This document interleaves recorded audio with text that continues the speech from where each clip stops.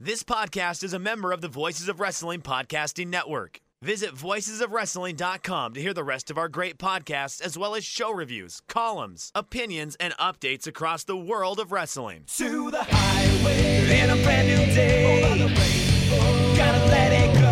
So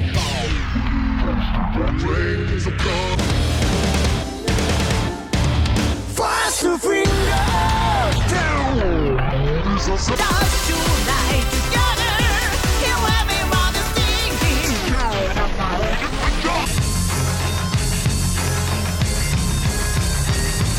你看到我就怕，头皮发麻，我的手。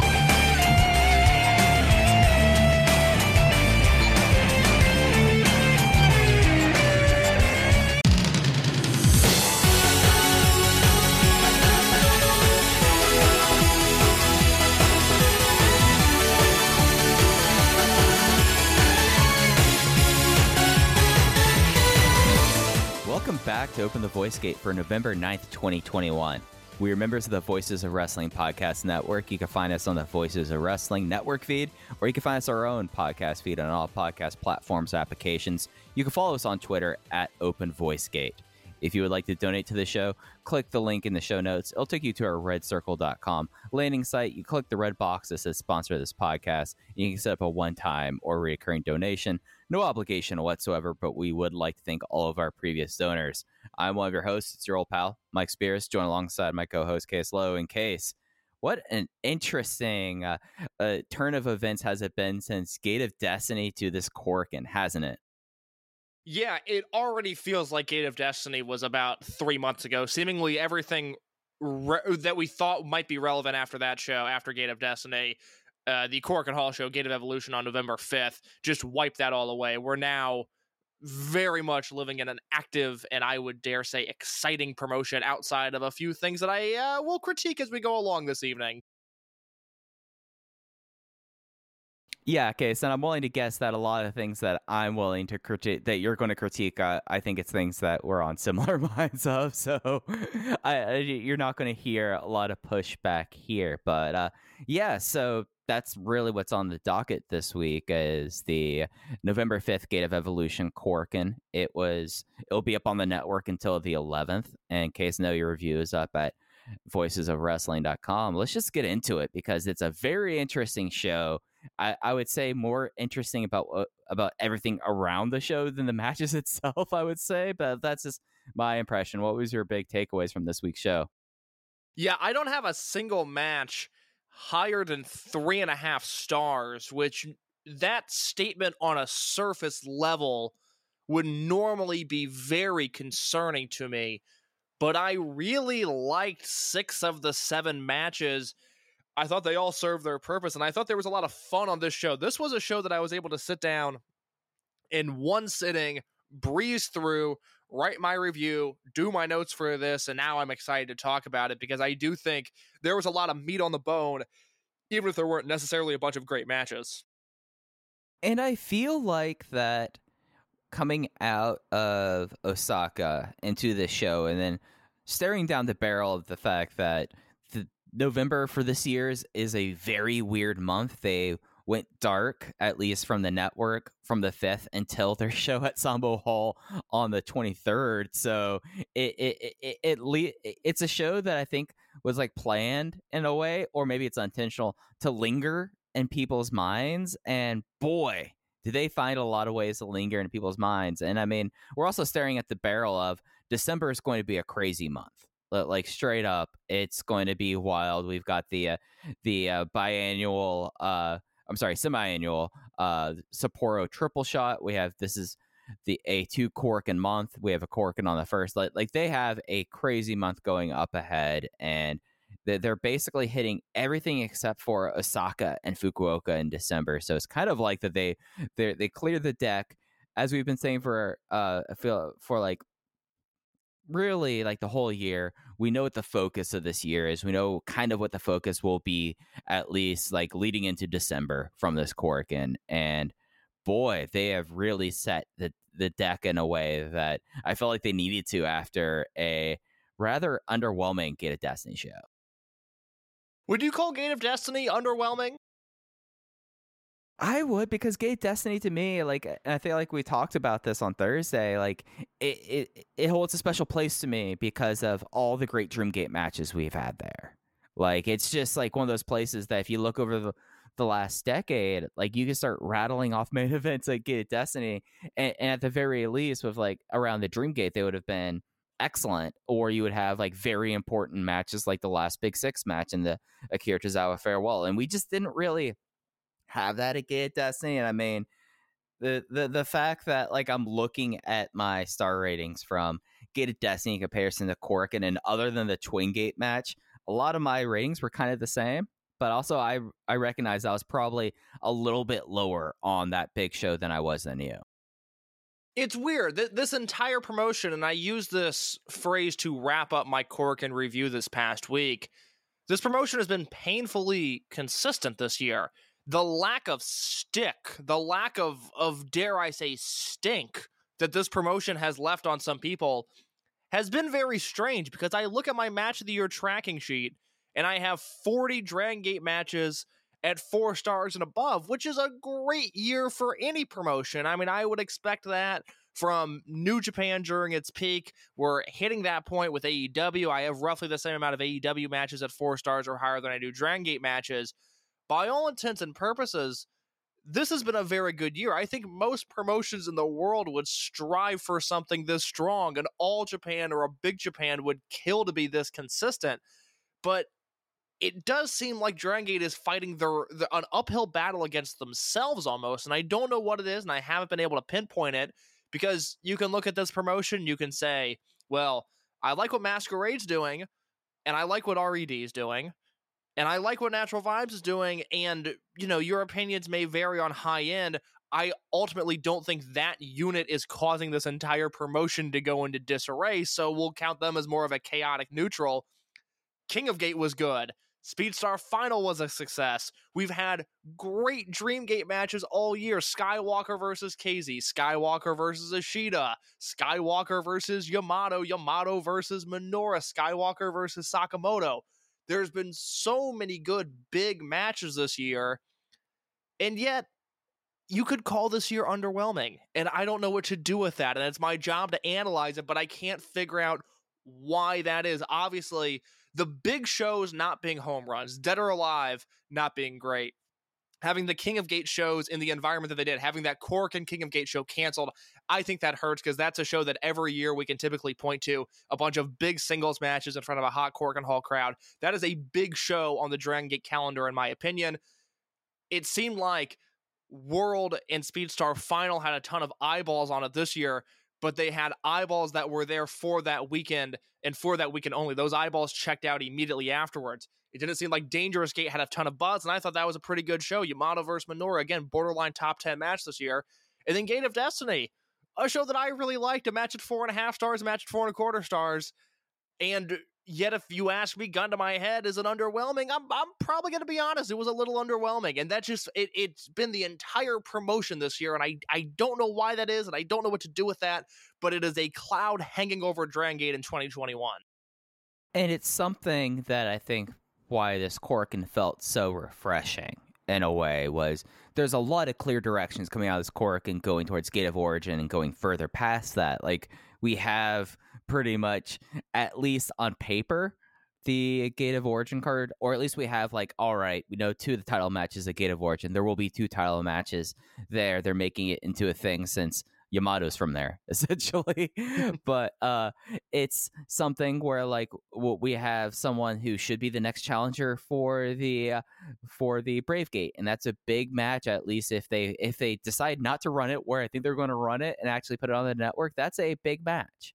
And then you look at, like, okay, we have definite direction in the Masquerade versus RED feud. Like, we have probably not the finale coming up on December 1st, but we have probably the thing that's going to be like the acceleration to the finale, acceleration to the climax of this feud. And now we have the interesting element now of Pros del Mal de Japón being about, and, you know, the fact that they had, like, I'll lay my cards on the table. After Ultimo came back, there's not a lot of things I could safely, in my mind case, say, okay, that would legitimately surprise me.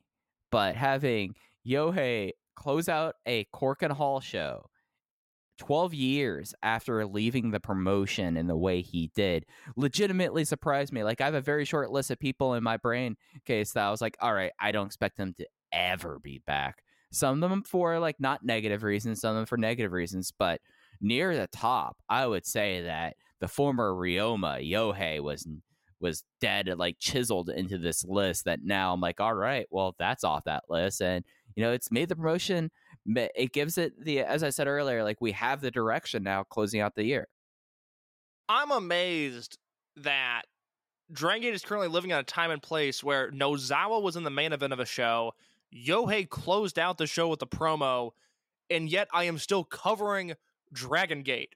If you would have pitched that to me 2 years ago, I would have peaced out. I would have said, I don't know what awful future you have your crystal ball to. I don't know what this is. I want no part of it. But after one appearance in Dragon Gate, I am so into Paris Del Mal de Japón in this company, at least for a very short time. I don't know if I need a 6-month stay here. I don't know if this is an extended stay that I'm necessarily looking for, but the short term, I think this is an absolute win. I love their presentation on this show. Well, and it's something that like we've talked about now for, I would say, about a month, about the Dragon Gate and Noah relationship deepening and now really showing. Like, it used to be that you just see Dragon Gate people showing up, and now we've seen this past week Pro Wrestling Noah people appearing in Dragon Gate, and it's really fascinating. And it's something that, like, it's something that if they were just doing stuff around the Tokyo area, that would make sense to bring in Noah, you know. But now we have them at the biggest show of the year they have in Osaka, and traditionally one of the I wouldn't say it's one of the bigger Korakuens of the year, but this is, I feel like the November Korakuen is always one that kind of sets the deck for the remainder of the year, and being featured with like an outsider unit is something that's very interesting. Like, if Paris Del Mal de Japón just stay a Tokyo area kind of thing, I think that's a great move for now, at least for like the immediate future. Like you said, like, if they're really sticking around, then we have some conversations to have here. But like, if they're just sticking around here, it's something that I think is going to provide an interesting edge, and we've seen it like providing a facet, like just the fact that Ada is a part of this, and the way that RED, in particular Hyo, is reacting to it. It's an interesting facet to the unit and to the unit RED, and it's something that as we get to the end of the year and to what I anticipate will be the conclusion of the major overarching storyline in the company this year, Masquerade versus RED, that is going to play into it, and I find that fascinating. They should work the Arakan schedule. They should be on every Tokyo show, and the Scrubs should maybe work a 6-man tag on the Big Five, and other than that, I should never see them. I should never have to see Nozawa's face on a dire, dry Kyoto KBS Hall show. That's only going to make matters worse. But if they pop up at Tokyo for the next few months, I'm really not going to mind it. Do you want to start? Let's start with that main event. Let's start with the Twin Gate match. We're already talking about it, and I think there's a lot to dissect here. All right, yeah, I was going to say, I mean, that's one of the two major overarching stories of the show, and then we can get into the other one afterwards. So, on the show, it'll be on the network until the 12th. Attendance 685, which, you know, that is a little bit up. I mean, we've been talking, or 683. They've been getting their sea legs back since Yoshino leaving, and the fact that 715 kind of is the Korakuen capacity, and the fact that they're doing that right now was kind of remarkable. This was for the Pro Wrestling Noah GHC Junior Tag Team Championship match. It was the champion invading team, Paris Del Mal de Japón of Eita and Nosawa Rongai, versus the Masquerade Challenger team, Kota Minoura versus Jason Lee. As this is a GHC title match, this was conducted under Pro Wrestling Noah rules with tag ropes and no I guess like the best way to say it is like Dragon Gate refs will let people kind of flow in and out of the ring as need be. The referee here had a strict 5 count to get the partners out of the ring, but it was the first successful defense for Paris Del Mal as Nosawa Rongai defeated Jason Lee with the Law Magistral after a Imperial Uno feeding into that. I thought there was greatness in this match. Again, Nozawa was heavily involved to a point where Jay commented, wow, Nozawa's been in the ring a really long time in this match. And sure enough, Nozawa had been in the ring a really long time during this match. but for as poor as he is as a wrestler, he did something at the very start of this match that immediately sucked me in. And had he not done this, I don't know if I would have enjoyed the match as much, but they do their customary title match photo shoot before the match. Liam Minoru on one side, Eita, Nozawa, and the rest of the Peros crew behind them on the other. And Nozawa turns his back to the camera. And it was such a small thing, but it was much like after Pac had attacked, I believe it was Yoshino he attacked during the Japanese national anthem. And for the rest of Pac's reign, everybody was looking over their shoulder as the anthem played. This was just a small thing that Nozawa did, and I want to see him do it in every match now. It was subtle, it was cocky, it was arrogant, and it just added a layer to this match that I really think it needed. Because while Nozawa and Jason Lee had all right chemistry, and obviously Eita and Jason Lee were very good together, I hope this is only the beginning of a prolonged program between them. The chemistry between Nozawa and Kota Minoura was fascinating because they would trade forearms like this was a heated G1 match, and it was not Kota Minoura that came out on top of those exchanges, okay? He kind of got domed by Nozawa for a little bit, which is mind-blowing to think about. That Kota Minoura, who has pinned Eita this year, who has pinned Yamato this year, who has pinned KZ and Mochizuki this year, he's pinned BB Hulk this year. You think about the murderer's row of guys that he has been put over by, and Nozawa objectively looked stronger than him in this match, and that was a fault. It was something I was not a fan of, but in the moment, my God, it was fascinating to watch. Oh, the shoulder block exchange like 14 minutes into the match where they're working it like it's a G1. It was unbelievable. Well, I mean, I don't know about you, but I can't remember the last time where there was about a solid minute and a half of shoulder blocks where it was Kota Minoura and Nosawa, where Nosawa was powering through these shoulder blocks. Kota Minoura would bounce off the ropes and collide back into him, and Nosawa would barely sell. Like, the most he would do is squat down and act like it hurt him, and then you finally put him down here. And it was just kind of fascinating, like, just like the interaction in this match. The person that really stood out to me, I know that you were really sucked in by Nosawa in the opening. Eita working completely different in this match, I thought was remarkable. And I thought that's a testament to Eita, because I would say that this kind of, like with RED, like he has a very kind of like confirmed RED style, I would say. Like we know Eita as a Dragon Gate heel, what he does, how he works, how he interacts here.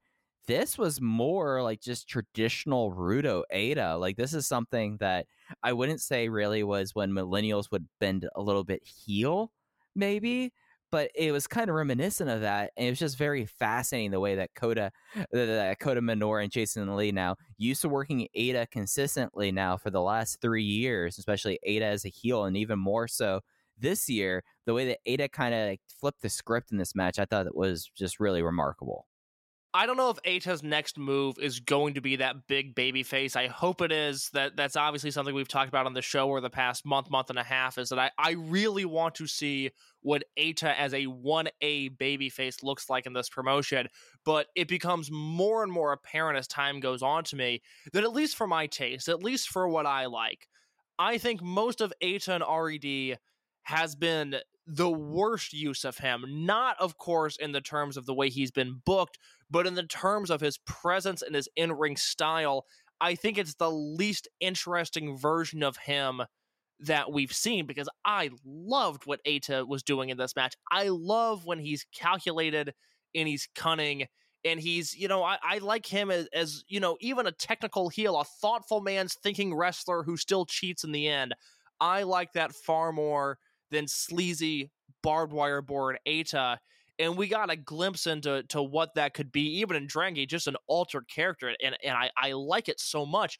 I've been his biggest critic over the past 3 or 4 years, but I still love him, and I still think there's so much there. But it was really, I'm glad you said that, because it was enlightening in this match to see him in a Dragon Gate environment, but not succumbing to the tendencies he's had over the last 3 years. And I think he's much better off not working that heavy-handed, over-the-top heel style that Dragon Gate often produces.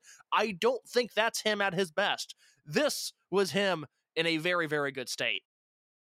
And it's something that like shows, and it's something that we've talked about, something that Jay has brought up when he's appeared on the show, how over Eita is. Like the fact that like the two like big crowd takeaways were you had a lot of people in Peros t-shirts out there, and whenever Eita was kind of like playing to the crowd, and Nosawa too, the crowd was behind them in a way that it kind of came off more as like a cool heel versus a sleazy heel. The other remarkable thing, and all credit to Gaora for this, was when they cut to the crowd, there was an entire row of people with Kota Minoura towels. And it wasn't just like 2 or 3. Like, we're talking like 4 to 5 of them in a row. They were decked out. They looked awesome. That was a tremendous camera shot. That was really, really good stuff.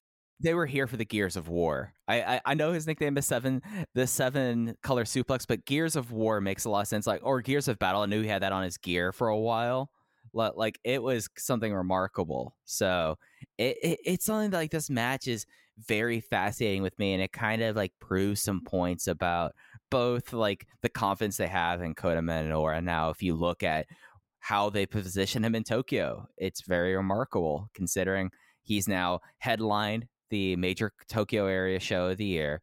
He is also now headlined several Korakuens in Tokyo. And yes, Jason Lee took the fall, and Jason Lee came in for was the glue to like make sure that, because Minoura and Nosawa was fascinating, and that's fascinating. We're saying that in a certain context there, but you look at it, but like Minoura is like such a budding star here, and it's something that like we talk about, like putting it all together, like taking it to the next level, and it's very clear how the company really, really believes in this guy. As they should. Again, I still think we have drastically underrated how good Minoura is throughout his career, because he was someone that was good from the jump. Debuted in July of 2018. By August of 2018, the kid was pretty damn good, and he has only elevated his game since. He was put into a very odd predicament in this match. I guarantee Minoura has never wrestled a match like this before, where, again, for lack of a better word, he was domed by Nosawa. I don't see him working any what's the Muto promotion? Pro Wrestling Masters? Is that what's it called? That's what it was called, but I don't think there's been a Pro Wrestling Master shows in COVID. I mean, well, you know what? And there shouldn't be. And good on Muto. I criticize Keiji Muto a lot. Good on him for not running retirement home pro wrestling during the novel coronavirus. That is a positive for Muto. My point there is, Minoura has not really been in an environment where he's worked with outsiders, or especially older wrestlers who have an ego that far exceeds what he's used to within Dragon Gate. He was put in a very interesting position here. I thought he pulled his weight. Like you said, Jason Lee, absolutely the glue that kept this match together. And then I loved the finish. You know, they emphasized on English commentary throughout the entire match about how this was Noah tag rules, about how you needed to make the tags, about how this was different than your usual Dragon Gate match. And what happens at the end? The referee is distracted. Eita comes in the ring. He cleans Jason Lee's clock with an Imperial Uno, takes his head right off, and Nosawa is able to get the easy win. It all came together. This, honestly, is like a Dragon Gate match for people that don't like Dragon Gate. There was a lot of thought and a lot of creativity put into spots in this match where, of course, everybody listening to this podcast knows that Dragon Gate is the most creative promotion. Tons of psychology flowing out of this promotion at all times up and down the card. But there are people that are a little dense. They don't always understand that. And this was perhaps a more palatable version of an Open the Twin Gate match than people that often detract from this promotion. Just so we know, the last time I could find a Pro Wrestling Master show was February 28th, 2020. So really kind of getting close there, would you say? February 20. Oh, now I got to look at this card. Hold on, I'm pulling. Oh, do you have the card here? Will you read me the card? All right. So the opener was Hisakatsu Oya versus Mitsuo Momoda, 15-minute time limit draw. Heat, King Lee and Tiger Emperor defeat Tokyo Gurentai, Fujita, Mazada, Nosawa, Hiro Saito, and your favorite wrestler Yukata Yoshi defeat Shinjiro Otani and Tatsuhito Takaiwa. Heisei Ishigun defeat Dick Togo, Hanzo, Jinsei Sasaki, and the great Sasuke. In the main event, Tatsumi Fujinami, Yoshiaki Fujiwara defeat Kenji Muto and Super J. Super J, Jeff Farmer. Yeah. Yeah. What proud employee of the awful, what an awful show. I mean, my God, there is absolutely nothing I want, not even for fun. There's nothing I want to watch on that show. 1328 attendance. Russell One would kill for that attendance. Oh my God, I know. I'm surprised that didn't help them last another month or so. So it's something that, like, this match was so fascinating, and I think the fascination with it, Case, really kind of pulls itself together when you combine it with the fact that afterwards they had the champions do the go home, and it was Nosawa and Eita very quickly just talking, just running down. Nosawa saying like, "Oh, it's been a while since I've been back here. I'm more than glad to coming back. Thank you all for putting up with me." He actually said, "Thank you for putting up with me. But, we should have more Dragon Gate challengers. How about Real Hazard? How about Monster Outlaws?" And Eita had to go, "No, those units have been dead for a long time, Nosawa. I know you worked with them, but no. And then Eita decided, instead of him closing down the show, he gave the microphone to Yohei, who very cheekily just said, "Hey, it is Dragon Gate alumnus Yohei here. Thank you very much for having me. Dragon Gate's the best. Good night." And the awkward palpitation about that just called out the screen. He had a great shit-eating grin the entire time, and that's what closed out the November 5th Korakuen Hall show. So, real quick, two things. One, Nozawa's Muscle Outlaws poll, tremendous. Laughed uproariously when he listed Real Hazard and Muscle Outlaws as possible next challengers. Good shit from Nozawa. Arguably the best night of his career, because he did a few different things that entertained me, and normally he lays a goose egg when it comes to caseload entertainment in Nozawa. Mike, I'm going to put you in a position you don't want to be in, but you're the guy to do it. Briefly, and I mean briefly, explain why Yohei returning to this promotion is kind of a big deal.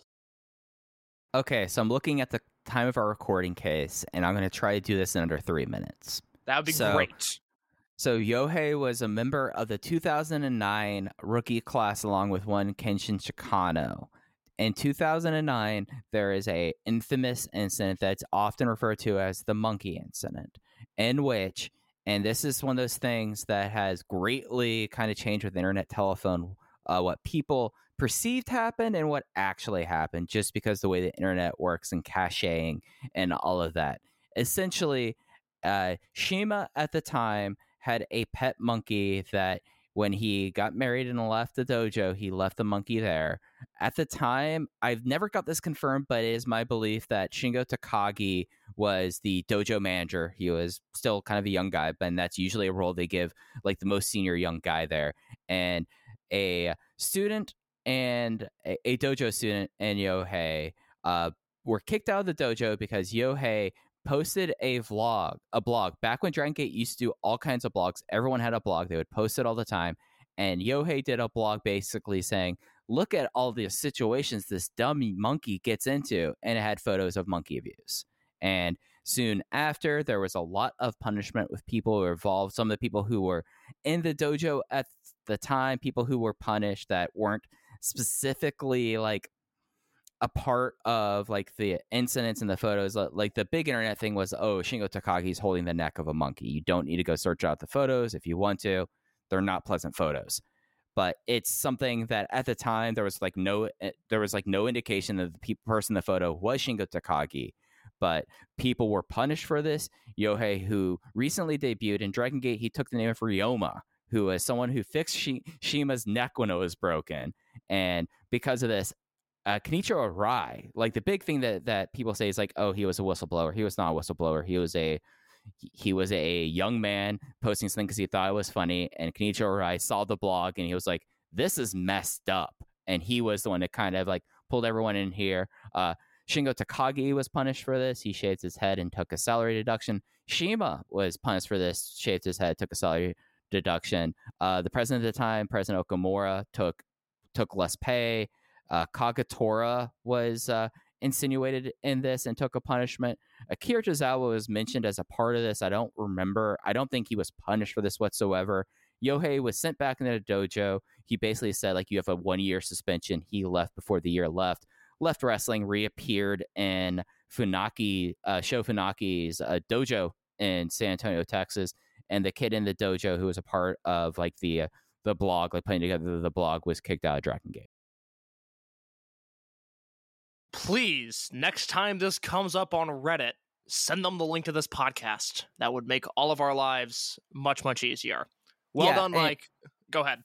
Yeah, just one last thing. Like, and the reason why I say like the caching and things like this, like the things that stuck was Shingo Takagi and Shima, really. And Yohei kind of through all this was kind of like viewed, because he was kicked out of this, as a scapegoat, when that wasn't the case. I mean, he was I'm not saying this being negative on Yohei, but he was being a shithead kid posting on a blog. And did he engage in monkey abuse? I don't know. I followed the promotion at the time. I just know that he posted this blog here that was basically saying, make fun of this shithead monkey. Should Shingo have had a better handle on the people in the dojo if he was the dojo manager? Absolutely. Like, that's his responsibility, especially with how that system works there. But because of how the internet works, with the way that like things are cached, a lot of the original reporting is off the internet. The blog, of course, way off the internet. The monkey got placed into a zoo. It's worth noting, like, the big thing about Shima was that he did not register the monkey as an exotic animal because, you know, he just didn't think of it, and he took responsibility for it. So that's what actually happened with that. So from a moral standpoint, Yohei being back in the promotion is whatever. I am of the belief it was 11 years ago. He did his time. For me, it's not. I don't want to say water under the bridge because that minimizes it. I'm not personally bothered by Yohei being back in the promotion. I reached out to someone in Japan.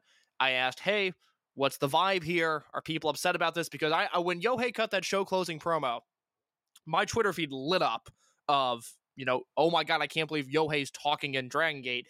And the person got back to me and said, you know, essentially the situation is what you make of it, depending on what story you know and what you believe is going to determine how you feel about it. But it was also 11 years ago, 12 years ago. And, you know, I don't know if second chance is the right word, but to me, it's whatever. He's back. I'm not up in arms about it. I don't really think people should be up in arms about it. It's just one of those things. Time has passed. Whatever. He was a young kid. He made a mistake. He can move on from that. From an entertainment standpoint, boy, oh boy, did I like his shit-eating grin in Korakuen Hall. I really, really liked the execution of his show closing promo. Unfortunately, we're probably going to have to watch him wrestle at some point, which I don't want to do. That is probably what I'm more offended by of anything from Yohei's career is his god-awful wrestling. But boy, oh boy, did I really like the execution of Yohei closing out a Dragon Gate Korakuen Hall show. Yeah, if we're going to get more Peros and Dragon Gate, can we get Hidaka and Suzuki and Eita as a trio, and just the other two can just be good heels, you know? Well, like, that's probably the best we can hope for out of this, but we're probably not.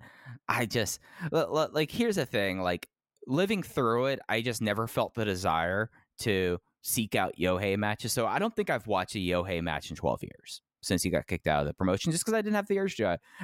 Whenever, like, we've, like, have talked to people like this, like, it's usually something that, of course, you know, you don't really bring, it's something that's not really brought up by the company for obvious reasons, and it's usually just kind of, you know, that was an unpleasant time. It's referred to as like the unpleasant time, and I just never had the desire to watch him wrestle since. No, and you're not missing anything there, at least from what I've seen of his work in Noah. But again, it's amazing. Dragon Gate's main event overshadowed, I guess not overshadowed, but heavily featuring Nozawa and Yohei. And in the end, I'm giving it 2 thumbs up. I thought it was tremendously entertaining. And I just, it's hard to believe that I'm saying that out loud and that I mean it, but I really do. I really liked what Peros brought to the table during this entire segment, from the opening match photograph ceremony to the closing match show promo. This was good stuff. In the hobby, it's not easy being a fan of ripping packs or repacks. We hype ourselves up thinking, maybe I can pull a Ken Griffey Jr. rookie card. But with zero transparency on available cards and hit rates, it's all just a shot in the dark. Until now.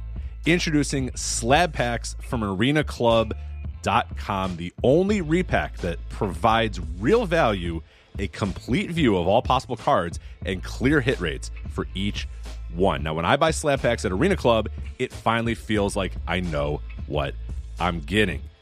I was able to open an Arena Club slab pack, and I'll be honest, it was a lot better than what you normally do. Say you go to a card show, and there's a random innocuous brown bag of cards, and yeah, you can open it and look, it's going to be junk. You know what I mean? Like, you know what you're probably going to get in those. Maybe you find that fun, and sometimes I do. Sometimes I like just opening up cards and saying, hey, look at some random cards or whatever. But if you're really in this game to find value and find particular cards, it sucks to have to buy these mystery packs, and it ends up being, almost nothing, nothing of value. Not with Arena Club. You get a display, again, of all available cards, hit rates, grading. So you know that when you're opening up the slab pack, you are going to get something valuable. You are getting something good. And Arena Club, in addition to having those great slab packs we just talked about, is also a marketplace for card collecting, buying, trading, selling, displaying, all that sort of stuff. But those Arena Club slab packs, man, they are revolutionizing the repack game with transparency. After your pulls are revealed, they'll immediately be placed in your vault for safekeeping or trading and selling, and you can have them officially graded by Arena Club as well. So again, sending these things off, it's going to be officially graded by Arena Club. And the Arena Club grading process is accurate, fast, and transparent, with full grade rationale provided and explanation of how your card was scored. So whether you're buying, selling, trading, or displaying, Arena Club is the card collecting platform that you have to check out. So right now, I've got a special offer here for Voices of Wrestling Network listeners. You can get 10% off of your first purchase by going to arenaclub.com/VOWnet. Again, that's arenaclub.com/VOWnet. Now, that's a crazy offer. That's 10% off a $400 slab pack. $40 off right there. 10% off your first purchase. No matter what that purchase is, 10% off. Again, that's arenaclub.com/VOWnet, arenaclub.com/VOWnet for 10% off your first purchase on Arena Club. And we thank them for sponsoring the Voices of Wrestling Podcast Network. Absolutely. Should we work backwards? Because the next big angle is kind of the other big thing that happened at the semi-main event. Let us work backwards. I am ready to talk about this as well. All right, so the semi-main event was billed as the last ever match, at least by Dragon Dia. No one else believed it. Jay didn't believe it on commentary. That's Ho-Ho was kind of a very good point. Dragon Gate did not bill this as the final meeting between the two. Right. Dragon Dia did though. Yeah, this was a singles match that's been building for a year. Dragon Dia versus Dia Inferno went to a known contest in 11 minutes and 8 seconds with the basically everything broke down. Dragon Dia unmasked Dia Inferno. I think we mentioned who it was obliquely once when we knew who it was here. It's very clearly Yuki Yoshioka. We can say that now. We're not breaking kayfabe here. That's a part of the storyline here. Shun Skywalker immediately got super pissed off because he refuses to believe that that Dia Inferno is Yoshioka when it's patently clear this, to the point that he stated, I have messaged him, I've talked to him, and he's in Mexico, and he said, no, I'm not Dia Inferno, I'm in Mexico. Maybe you should go get maybe you should FaceTime your bro, man. I mean, you lived with him for a year. This led to Dragon Dia doing a Lucha de Apuestas challenge. This was immediately everyone was like, Dragon Dia, what are you doing? You have a special role here. You are Dragon Kid's heir. You're the heir to the Dragon legacy. That's such a big thing. You really want to put this at stake here. Even General Manager Ryo Saito said that, and he said, no, this is who I say he is. I'm going to prove it. And then Ryo Saito decided, all right, that's cool. We'll have a Lucha de Apuesta, but also we're going to be having Shun Skywalker and Diamante a part of it because y'all have just been going at it for the last few months. I'm tired of this. There's only one way this can settled. And by the way, no seconds allowed. RED and Masquerade banned from ringside, and the person who loses the fall will be the one person that unmasks. It's not a double apuestas. It's just the loser of the fall, and that's set up for December 1st. Before we talk about the post-match angle, Mike, briefly, what are your thoughts on this match? I really dug it. Like, it's a shame that, like, it makes total sense why it needed to go to a no contest, because this was going to be an Apuestas match. And just like this, if there were betting on Dragon Gate, the safest bet you can make is the fact that Dia Inferno is losing his mask. Like, safest bet you can make right now. And I thought that this was perfect in a way. I thought that I liked the way that, like, the match evolved. I thought that the Asuka pillar done there was really tight, and I just loved like little touches here, like the look of Shun Skywalker, who was Dragon Dia's second when Inferno went up top and hit the frog splash. Like, he looked stunned but looked in disbelief in a way, and that's a very hard emotion to pull off when you have your eyes covered in a mask. And I thought that was awesome. There was mask tearing, there was mask ripping. It just was all that I wanted from a feud that I've been critical of for a while, and came around to truly loving it. And I think this was like the perfect rising action to lead to this Apuestas match. Yeah, had this match had a clean finish, let's say this was actually the blow-off to Dia versus Dia Inferno, it would have gotten 4 stars or higher from me, because they were really doing some great work. And you mentioned that spot specifically, the Dia Inferno frog splash, which obviously, if you've, started watching the promotion within the past year, you might not know, but that is one of Yuki Yoshioka's signature moves. Yuki Yoshioka, we've known this entire time, has been under the mask. It didn't take a genius to figure that out. We didn't have insider sources letting us know, wink, wink, that it was Yuki Yoshioka. We did put 2 and 2 together and realize that it was Yuki Yoshioka as Dia Inferno. Frog splash in this match, perfectly timed, got a really nice reaction, like you said, from the people at ringside, from the crowd. They reacted to it. I thought Jay and Ho-Ho had a very appropriate reaction to it, because it's, to my knowledge, at least that I can remember, the first time that he has done that frog splash under the mask. Yes, exactly. And then they build to this finish, and I personally think the addition of Skywalker and Diamante into this match, into this feud, really is fascinating. And I wish they would have gotten to this a little bit sooner, because we've really seen to the fullest extent what Dia versus Dia Inferno looks like. We've seen what they look like in multi-man matches. We've seen what they look like in singles matches. We've seen clean finishes. We've seen DQ finishes. Dragon Dia was hurt for a few months, and we've been ready for this to be over. And I think part of that is because we've known who's under the mask the entire time. And if you're a newer fan and you haven't seen Yuki Yoshioka work, he's very, very good. He is a future player in this company, okay? He is going to be a top-of-the-line guy, a Dreamgate challenger at the very least at some point in his career. I have been wanting to get to that point, because for as much as I have liked this feud for the most part, I know that there's another evolution of this coming. I know there's another step in the process that is getting the mask off of Yoshioka. And I like that with a month left in this build, it's like, all right, well, we saw his face. He's clearly under the mask, and Shun is in denial of it. And Shun is preaching this etiquette of masked wrestlers, and you shouldn't unmask somebody unless, the stakes are appropriate. That's wrestling at a higher level. That's a very interesting angle to take, not even in terms of using the word angle in wrestling vernacular, but just in terms of wider storytelling. I think that's a really, really unique story that they're trying to tell here.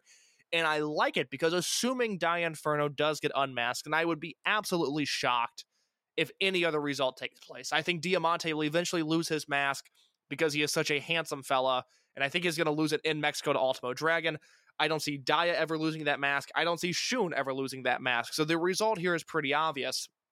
But we are going to face a situation on the 1st of December where now Shun Skywalker is going to have to test his loyalty to either Dragon Dia, who he's been fighting with for an entire year in this well-oiled machine that is Masquerade, or he's going to have to fight his brother-in-arms, the person he traveled countries with, traveled continents with during a global pandemic, and they spent their time in Mexico suffering to some degree. It was not the excursion they envisioned. It was actually hell on earth for a little bit. And he's, that's a bond that you cannot break, and now that is going to be tested in this match. I am fascinated by what is going to be the outcome of not the mask versus mask match, but the fallout of the mask versus mask match. This is compelling storytelling. I don't know where it's going, but if there is one promotion that I trust to stick the landing in all of this, it is Dragon Gate. So I have like two big points that I wanted to kind of lay out here. I think that having Yoshioka unmask, you now have the real generational rival to Shun Skywalker.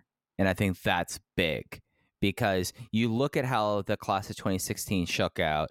Benkei was elevated quickly. They always had a plan for Benkei, and then we kind of see maybe they had a plan for Benkei, and then got to a point where we don't know what the plan is now. Like they had a plan to a point. You had Hyo, who found his nice little niche here, but really, like you have Shun Skywalker and you have Yuki Yoshioka, who, if you've not watched Yoshioka matches, they're up on the network. The comp that I remember us putting on him is like he kind of like of the class. He was like the Susumu Yokosuka of the class. Like he was like nails as a technician. He was just he could do pretty much whatever you needed to do out of the ring. He's a little bit he had something that like he had like the look really that worked for Dragon Gate. And I just think like Shun versus Yoshioka is such a interesting, compelling storyline for the reasons you laid out here of like what led Yuki Yoshioka to want to go masked as Dia Inferno? What led him to want to go after Dragon Dia?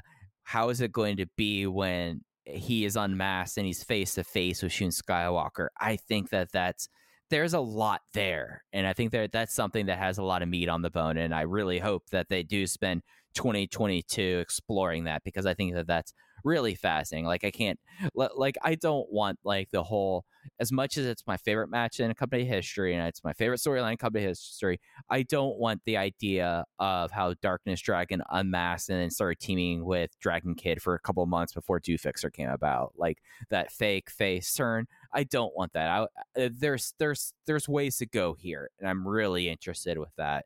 And on the other hand, I think that Diamante, like, yes, if he loses the mask in Mexico, it has to be in those circumstances, just because of, to my understanding, like he's just tied to Ultimo, and after he kind of left CMLL, like like not to besmirch the guy, and I don't mean this negatively, is not that his mask holds a lot of value in Mexico outside of the match with Ultimo. And really, I feel like if that match happens in Mexico with Ultimo, it's really Ultimo getting a mask match, like winning a mask there. Whereas in Dragon Gate, I think Diamante's mask has a lot of value. Like the fact that if he loses the mask in front of Dragon Gate fans and then they decide to go like face turn with him, I think there's a lot there. Like I would want to see Diamante lose his mask in Japan. Yeah, it's coming eventually. Again, he is just literally too handsome to be a masked wrestler. I mean, I at this point, I 100% believe that. And, you know, he's someone who just fascinates me. I wonder if there are U.S. indie promoters, and I know the answer is probably no, because I don't think any of them are watching Dragon Gate, which is a whole other issue. But I would just love to know if there are indie promoters going, God, what if I could get my hands on Diamante? All the things I could do with him. I mean, I really think if he showed up on any high-level U.S. indie show, he would, be an unknown going in, and then would be one of the most over people in the building leaving that night. He has one-night star potential written all over him, and I hope he stays in Dragon Gate. You know, we lost Cosmo, and it really bummed me out. Diamante has much higher ceilings elsewhere. I don't know the Mexico scene well enough to know if he could come back and be a star there. I do know that we are seeing him used to his fullest capabilities and the best possible outcome of him in Dragon Gate, and I'm really enjoying it. But I do wonder at some point if that mask comes off and all of a sudden there's a global race to sign him and lock him up, because he's going to be an incredibly talented, incredibly handsome luchador on the market. Well, let me throw this one U.S. Indies match that I'll tell you where it should happen, and I'll tell you who it's with, and you'll get mad for a second. Oh, boy.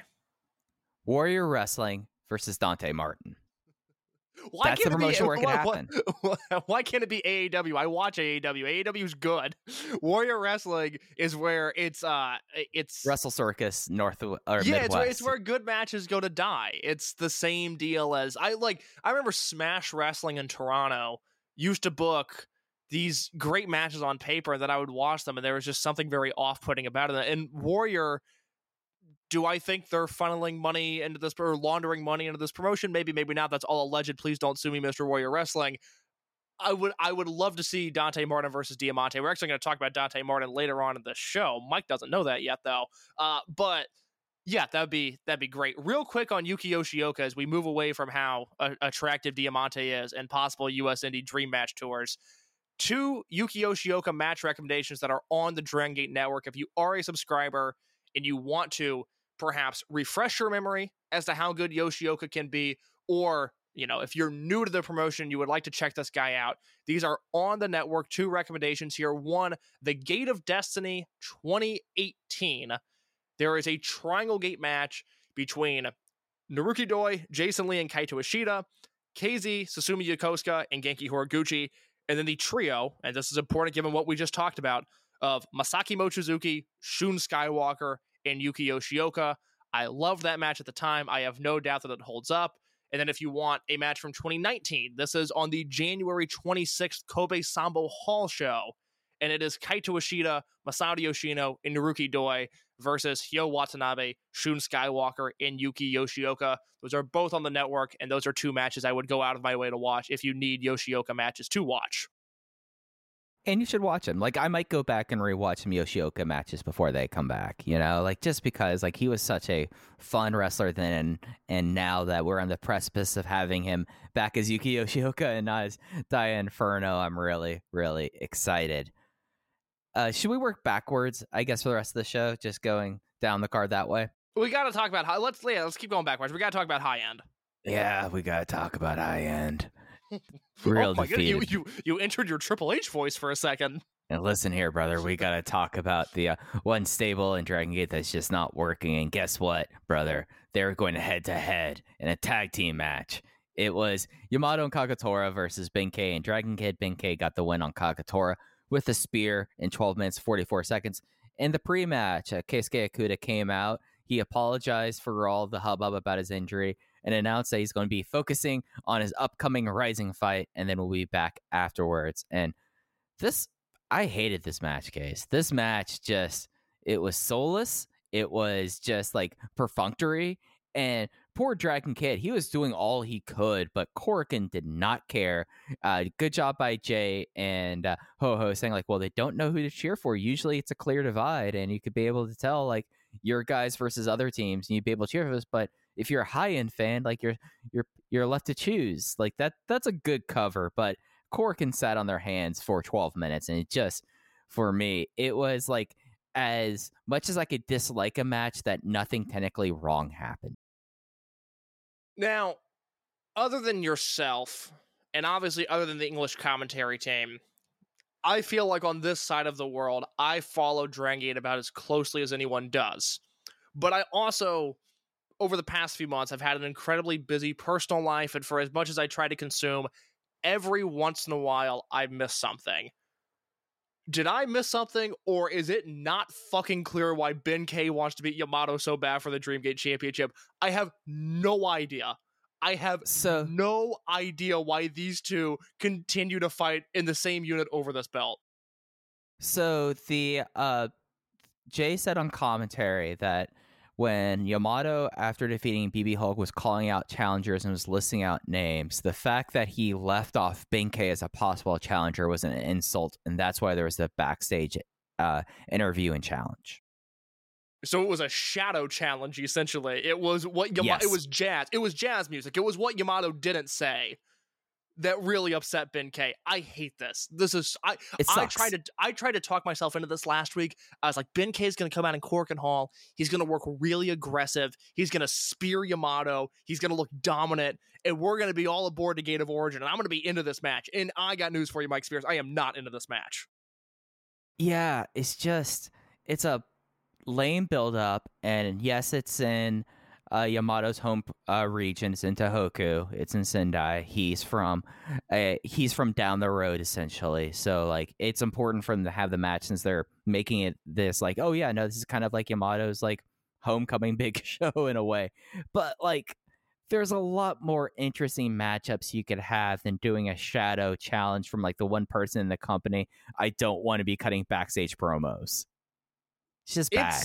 It's just remarkable that, and I said this in the Voices of Wrestling Discord a few days ago, Yamato's title run, and it was the same issue when he was in Tribe Vanguard in 2016 and 2017, it feels like a WWE pay-per-view cycle where every month they start from scratch. Every month is a fresh slate, and it is exhausting.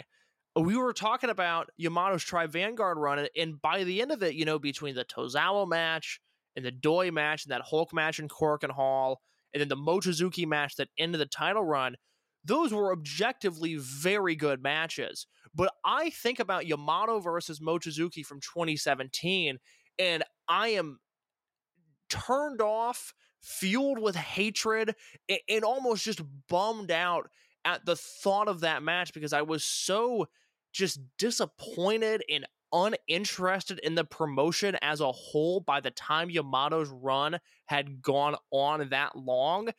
I don't feel the same way about it now because I think there's so many other interesting things going on in Dragon Gate that I more so just have to put up with this title run. But there was all the bullshit with Kai and Ben K and Mochizuki leading up to Dangerous Gate, and then they did the right thing. They put Minoura in the match, and I don't know if that was the long-term plan. I don't know if that was an emergency decision that they did, but it should have been Yamato versus Minoura at Dangerous Gate, and they did that, and it was very enjoyable. And then we had this hard reset, and all of a sudden, BB Hulk is challenging for the belt, and we go through a month of Hulk versus Yamato, and I was very complimentary of the build. I said, I do not want to see this match, but technically, step for step, they are doing all of the right things to get me entertained and interested in Hulk versus Yamato. And sure as shit, they go out there and they have a great match. And I know that 3 or 4 weeks from now, when Gate of Origin happens, we're going to be talking about how Yamato versus Ben K was a 4.5-star match and a satisfying way to end a fun Gate of Origin show. And then we're going to reset. And then whoever challenges him for the belt at Final Gate, it's going to be like, oh my God, it's this again. And it's never exciting, and it never builds momentum, and it is exhausting. Because at least with Skywalker's run, which I really think as time goes on, we are going to be able to appreciate that Dreamgate run more and more and more, because there were just numerous match of the year contenders, not even great matches, but legitimately high-end top 10 caliber matches in that run. You go from the Ben K match, which ends awkwardly, but at least you're able to build some momentum there. And then you have Skywalker versus Kaito Ishida, and I was fired up for that match. Those are two of my guys. I liked the build to it. I was into that story, and it was one of the 5 best matches I've seen this year. The Sakamoto story made sense. Match was great. It was interesting. The Kakuta match, obviously a disaster, but building up to it, man, I was into that. Youngest Dreamgate match of all time. They're doing it on a Big 5 pay-per-view show. That's cool as shit. I'm into that. You have all of this build-up to Skywalker versus KZ and Kobe. Think about how much we dissected that match. What could happen if KZ wins? What could happen if Shun wins? What's going to happen if Yamato leaves the weekend as champion and he beats both of those guys? It was all because Skywalker was the catalyst there. Shun was so good in that reign. He did so many good things month to month to keep me entertained. And with Yamato, it is just this soulless trek of great matches that ultimately mean nothing. It's the same thing. It's the same reign as it was 5 years ago. And I'm trying to be really careful about not repeating the same Yamato points week to week on this show, but we are seeing the same mistakes from 5 years ago. It's the same reign, and it is exhausting to sit through. Well, he did promise a great reset. Yeah. and boy, has he done that on a month-to-month basis. Yeah, no, I pretty much co-sign what all you said there, Case. Yeah, I was just letting you cook at that point. Like, it's just frustrating. It's inherently frustrating because it's one of those things that I would say, as someone, I'm not as good at being on the pulse of things, at least amongst like international fans as you are, but I'm of the belief that whenever Dragon Gate has really strong Dreamgate matches with hot programs and the unit warfares going, that's when international interest is kind of peaks. Like, as much as we are sickos for the rookies and futures and stuff like that, that's stuff, for the real ones. But, but for like people to like kind of dip their head in, like your Dave Meltzers or whatever, it's reliant on like the top of the card and then what the unit landscape is right now. But you're looking at a top of the card that is perfunctory at best with these Yamato runs, because we've seen them all before, basically. Like, as you said, it's a carbon copy. And then we have high end, which, I mean, least convincing super face unit in a long time since early Tri Vanguard, I would say. And it's just like when Yamato promised the reset, we got the reset that he was promising. So let's talk about some interesting stuff, though, Case. Let's talk about stuff that's not going to frustrate us. The match 4 was Masquerade versus RED, and we got to see some new teams from both sides, as it was Shun Skywalker and La Estrella versus Diamante and Hyo. Hyo pinned La Estrella with a backdrop suplex hold in 9 minutes and 8 seconds. And before I give my thoughts, Case, what was your takeaway from this match 4? Kawada-esque from Hyo, really digging into his King's Road tapes and pulling out a beautiful backdrop driver. Good for the biggest brain in pro wrestling. Look, whereas the high-end tag was like you said, about as unsatisfying of a match that wasn't technically flawed can be, this was the exact opposite. This wasn't a great match by any means. It felt like if Dragon Gate existed on American television, this was just a rock solid, for lack of a better term, dynamite TV match.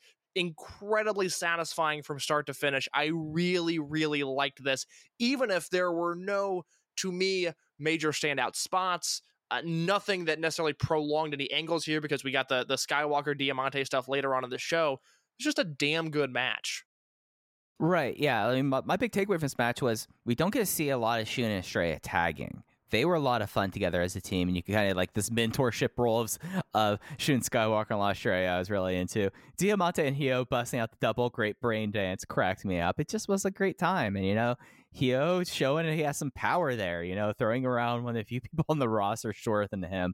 And that makes me wonder, oh, poor Hayakawa. He's going to get lawn darted by the end of all of this. But it was just a good time. It was a good time 9-minute match. So, Mike, we are approaching the end of 2021, as crazy as that is, and we're going to have to start thinking about our year-end awards, not only for this show, but for the Wrestling Observer Awards at the end of the year. And an award that I truly, genuinely care about, and I like mapping, and I like seeing the historical significance of it as time goes on, is the Rookie of the Year Award.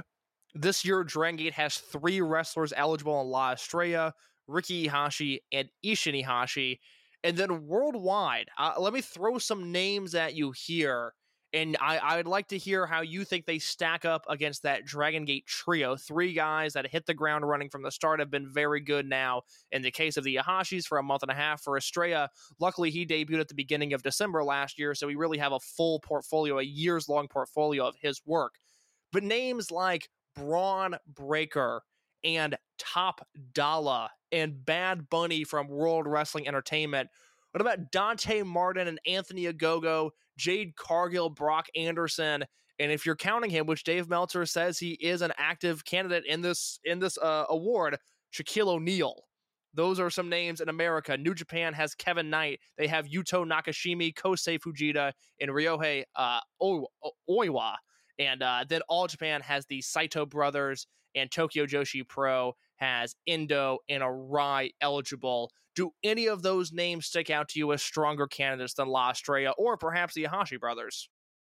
Well, I think if Dante Martin's in the category, he's going to run away with it. Yes. Like, it's a foregone conclusion. There's really, for the way that Dave sets up that award, this isn't going to be me talking about wanting to shove anyone who wants to vote for Dom Mysterio into a locker and steal their lunch money. Like he's going to win that award here. I like Arisu Endo a lot in Tokyo Joshi. I think that she's really strong.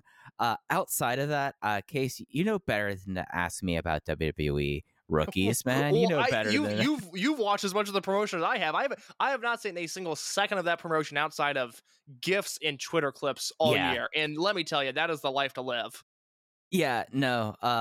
I wonder if my dog would be entertained if I leave NXT 2.0 on as we record. Like, I feel like that's probably really good pet viewing because it's bright, vibrant colors. But yeah, the interesting person there is Jade Cargill because she's so protected and they book her in such a specific way to show off her strengths that, like, I'm interested in seeing how her matches are going to go for the CBS title tournament because she's going to be put in a situation where I think that when she's been put into situations where she's placed with people that, really like can draw out her benefits and, and she's not squashing people. I think she looks really good, but I think it's probably Dante Martin's probably a favorite.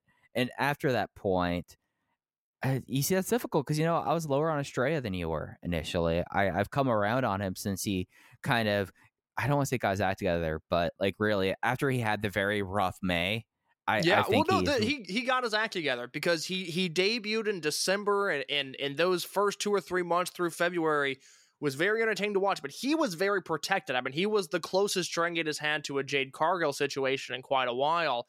And then they took the reins off, they took the training wheels off, and he fell on his face in April and May. And we had discussions on this show about, this might not be everything that we thought it was going to be. And ever since then, ever since Dead or Alive, I have had no issues with him. He's worked very clean. He hasn't made any noticeable mistakes. I do think, and I'm saying this on the Dragon Gate podcast, if Dante Martin's eligible, Dante Martin needs to win this award. I fully believe awards are narrative-based, and to a large degree, I think they should be. And Dante Martin went from a non-entity at this point in pro wrestling last year to a legitimate guy to watch in the future. I would vote Dante Martin 1, La Estrella 2, Riki Ihashi 3 if my ballot was due today. And as of the time we're recording this, Mike, remember tomorrow night on Dynamite, it is Dante Martin and Lio Rush versus Matt Sydal and Lee Moriarty, which is a Dragon System offer match if there ever was one in AEW. Buddy. Yeah, buddy. With Matt Sydal, Dragon Gate alum, Lee Moriarty, a big proponent of Dragon Gate, Dante Martin, who, God, could you only imagine if they could get their hands on him, and Lio Rush, who has, we'll say, borrowed moves from some of the top stars in Dragon Gate. Oh, man, I am looking forward to that. Yeah, no, I am so incredibly stoked for this match. I did do a tweet earlier today that if we get one Missile Senton or the Flapjack Bulldog, because knowing, like, especially if, like, Matt Sydal, I mean, he's been doing the Lightning Spiral. I don't know if he said specifically as an homage to Masato Yoshino, but I mean, it's a Lightning Spiral. You're doing it for Masato Yoshino given the circumstances. And the fact that Lee Moriarty has gear in that way because he's such a Masato Yoshino fan. Holy crap. Like, this match is, and not to turn this into AEW Light, this match is easily my most anticipated match of the week. Like, this match, like, if they make sure that this gets time, and since this is AEW, they don't believe in having short matches on TV, I think this could be truly exceptional. Like, holy crap, Case. Like, what are we doing here? It's very nice, not to get too off topic. Also, by the way, I think Dax Hardwood versus Pac is on that show tomorrow as well. So Dax Hardwood's going to have a good match for once in his life. It's just very exciting to see a Dragon System match for all intents and purposes on an American wrestling TV show. I am really excited to see what that match is tomorrow. Oh, absolutely. I mean, this might be Pac might be feeling it the next day because of, as much as he's going to be carrying, his back's going to hurt. Maybe his back might hurt a great deal. Jim Crockett, Leva Bates. Thank you so much for that suit, Williams. I enjoy that. I enjoy that every single day of my life. Quite honestly, it gets me through every day. Oh gosh, now I'm just imagining. I mean, yeah, that's perfect. It's perfect in every way. Can't get any better. Can't get any better. If we really want to double down on this, and we'll get through this Cork and Hall show in a second, but if we really want to double down on this, obviously the Sydal tag is a Dragon System match. Pac versus Dax Hardwood is going to show why Pac is good, and again, Jim Crockett, Leva Bates is not. Rocky Romero versus Bryan Danielson. 2004 Young Dragons Cup winner in Torreon, Mexico, Rocky Romero. The seeds of Ultimo Dragon are planted all throughout AEW Dynamite tomorrow, and it is a glorious thing to be a part of. It's fantastic. It's just remember, when you enjoy Bryan Danielson versus Rocky Romero, it's because of Ultimo Dragon, and don't you forget it. I mean, he is the advisor. I mean, he is the principal. I mean, God. And technically, he is AEW canon. He is technically AEW canon at this point. I mean, he wished Jericho a happy anniversary. So, I mean, we know Tony will pay for separados.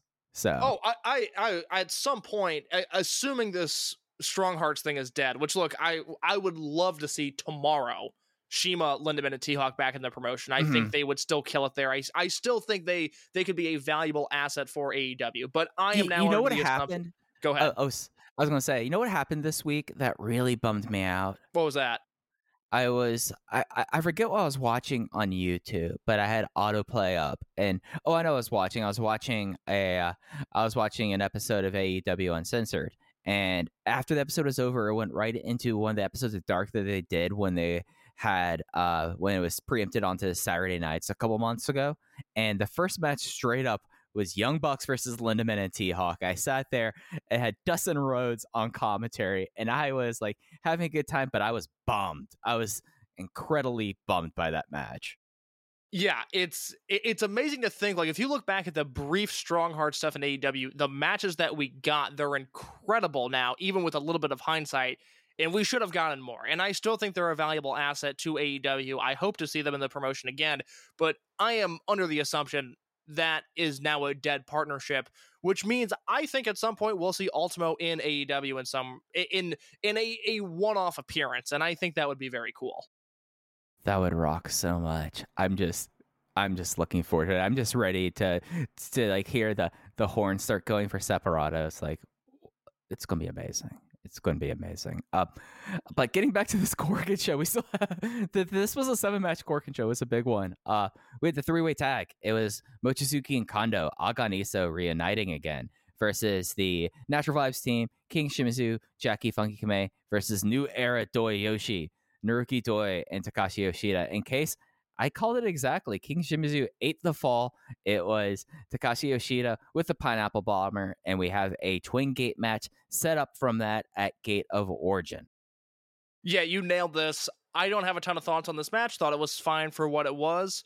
I think Shimizu and Susumu versus Yoshida and Doi is going to be a very interesting match, and I have a few weeks to sit on that prediction. I'm not going to play my cards just yet.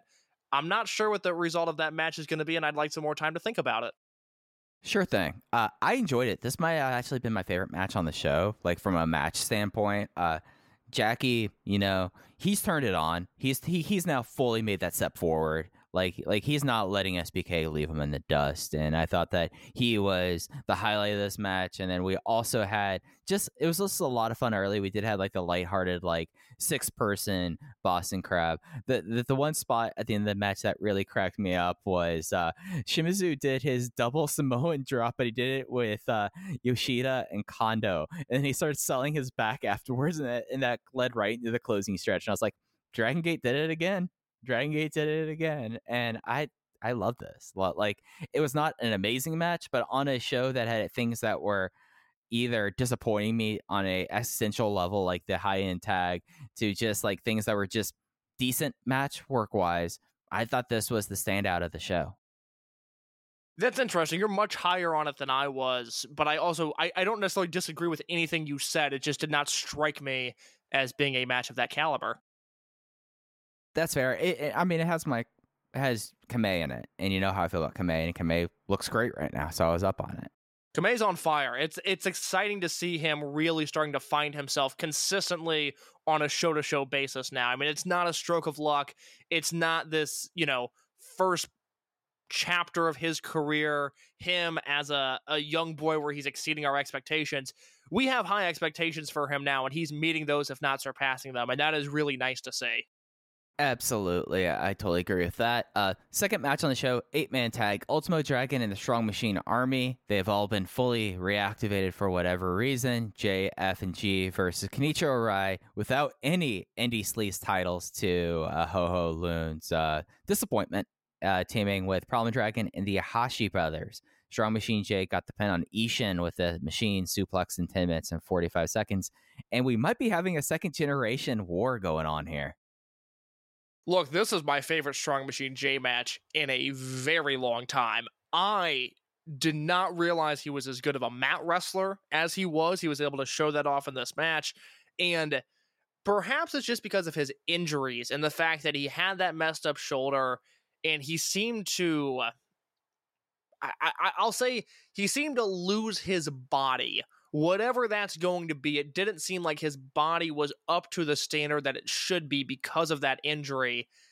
I kind of forgot that he's got some hoss in him, and that him and Ishin Ihashi really took advantage of their size and of their strength in this match. I came away from this really happy with Strong Machine J, and I hope this is the start of a trend and not a one-off, because it seems like every time I'm able to get a little bit excited about him, something goes wrong. But this was really exciting for me to watch. Yeah, and he had some natural, easy chemistry with Ishin, which I thought was pretty notable. And then, I mean, F and G getting reactivated might have been the right move, because I thought that F with Ishin and Riki with G was pretty solid as well. Like, this was very fascinating. And Ultimo, Ultimo had a good time. Ultimo was there. He was wearing bright green gear. It was great. I like that gear. He had a nice hot tag in this match. He did all right. Yeah, he did his spinning heel kick very well. It was perfect good for Ultimo. Good for Ultimo. Glad to see him here. Let me ask you this. We've now seen the Ihashi brothers in 10 TV matches, and they've been pinned by Strong Machine J. They've been pinned by Masaki Mochizuki, King Shimizu, Naruki Doi, Yasushi Kanda, Takashi Yoshida, and I think that's it, actually. That's the whole list. We've seen them lose 10 times on TV now. What does the Ihashi brothers win look like? When's it happening? Who are they beating? And not from a fantasy booking perspective, but just thinking about momentum, where does that first win lead to? They're in a very unique position right now where they're pushed and they're featured and they're over, but they're losing. And I'm having trouble figuring out what snaps that streak and what the next step is for them. Well, I know what the finish is. The finish is Riki with the Alcatraz. I mean, they're making a big deal about whenever he hits it, that is Koji Ishiriken, that was terrible. Koji Ishinriki's submission hold in SWS and WAR. I think that-that's the finish. Who it's against, I feel like it has to be someone on the scrub tier, just because it's very deliberate, the fact they're losing. I mean, losing the fall to Strong Machine J means more than losing to, like, Fuji, Kanda, and those, because that's kind of their role right now. Exactly. But yes, that's exactly it, Mike. Losing to Jay is very interesting, because going into this match, you could have sold me that they would get their first win against Strong Machine J. Right, yeah. So, do they get the pin against Strong Machine J? Or does he get the submission against Strong Machine J? I don't know. I think it's going to be your Problem Dragon, Punch Tominaga as your Yosuke San Maria tier, just because it seems like they're being very deliberate about this and very slowly bringing them up there, and they shouldn't get the win against SMJ, this early. They should be winning against people who are usually in match 0, Yeah, it's going to be very interesting to see what becomes of this, because I think you're right. I think it's going to be a scrub guy, and we're going to start to see them build that momentum back up, and then you're going to see them beat the Kandas and the Kondos and the Mochizukis, and then they're eventually going to get those big wins over the Shimizus and Dois of the world. I would like to see that happen. Do you think, I guess let me pose it to you this way, do you think they get their first win by the end of 2021? I think I was expecting them to get their first win, but it wasn't going to be a direct fall like at Destiny, but it's clear now that they're being more deliberate with that. The thing that's going to be interesting is they've made such a big deal about them being Tokyo Boys. So it had to be at a Korakuen. Could it happen at that final Korakuen of the year if it's against, like, if we see a team of Punch Tominaga and I don't know, Mondai Ryu? Yeah, maybe Punch Tominaga and Problem Dragon. Boy, you would hope if that's the lineup on December 15th, that last Korakuen Hall show, if it's Riki and Ishin versus Punch and Problem Dragon, boy, you better hope the Ihashi brothers are going over. Well, I mean, you're also hoping at that point that Doi Darts, assuming that you're doing Doi Darts there, that's a very favorable Doi Darts throw to have that situation that one of those guys aren't being put in the main event. So they might want to put that might be a very interesting putting the Ihashi brothers if they get pulled on the darts. Like I think that'd be really. They'll be on the board. I mean, they're roster members at this point. Right. I would really like to see at least one of them in that match. I think that would be super exciting, actually. Yeah. So if it's not that scenario, I think we're looking at 2022. And I think it's going to be maybe the first Cork in 2022, if not a little later. I mean, just with how the schedules usually work, then it'll be kind of hard to figure out, I would say. Well, circle December 1st, circle December 15th. Those are the two Cork and Hall shows in the month of December. We will see what the Ihashi brothers do there.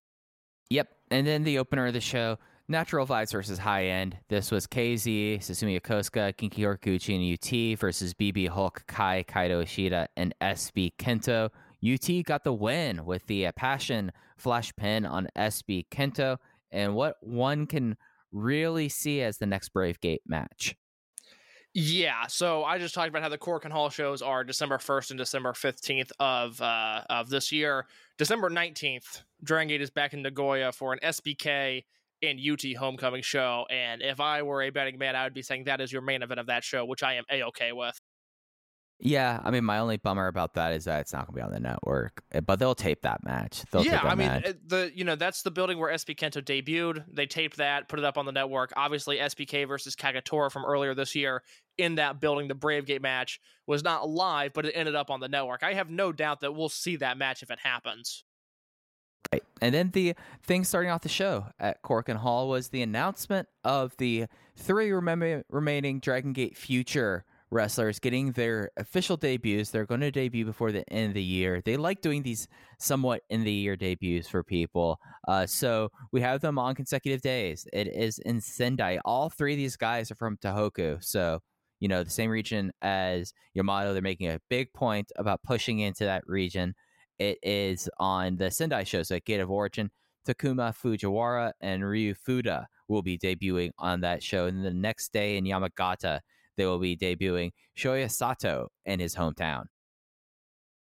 This is exciting. I mean, it's 3 more guys to fall in love with immediately. I have no expectations for them yet. We'll see what they do during their debut matches, but I mean, what a year for this promotion to be able to, we'll give them credit for Estrella, who debuted in December of last year, to pump out Estrella, the Ihashi brothers, and now 3 more guys, and to think that SB Kento and Jackie Funky Kamei, those guys are only going to be 2 years into their career. I mean, the talent they push out is just second to none. I don't need to go on that rant now. I did it a few weeks ago, but there's no other promotion like this. It's really remarkable.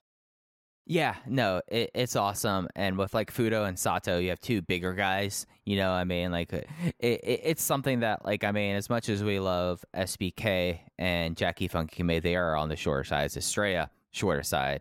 Hayakawa, shorter side. Getting some beef up there, I think, is at least provide some diversity of size on the roster there as well. I don't know if you had anything else you want to touch on this week, Case, but that was it for Corkin. That is all I have. All right. So in that case, that will do it for this week with the holidays and some other stuff. The schedule might be getting a little bit iffy, but we will keep you apprised at Open Voice Gate. You can follow Case at _ in your case, and you can follow me at Fujiheya. That's going to do it for Open the Voice Gate. We'll catch you next time. Thanks for listening. Bye.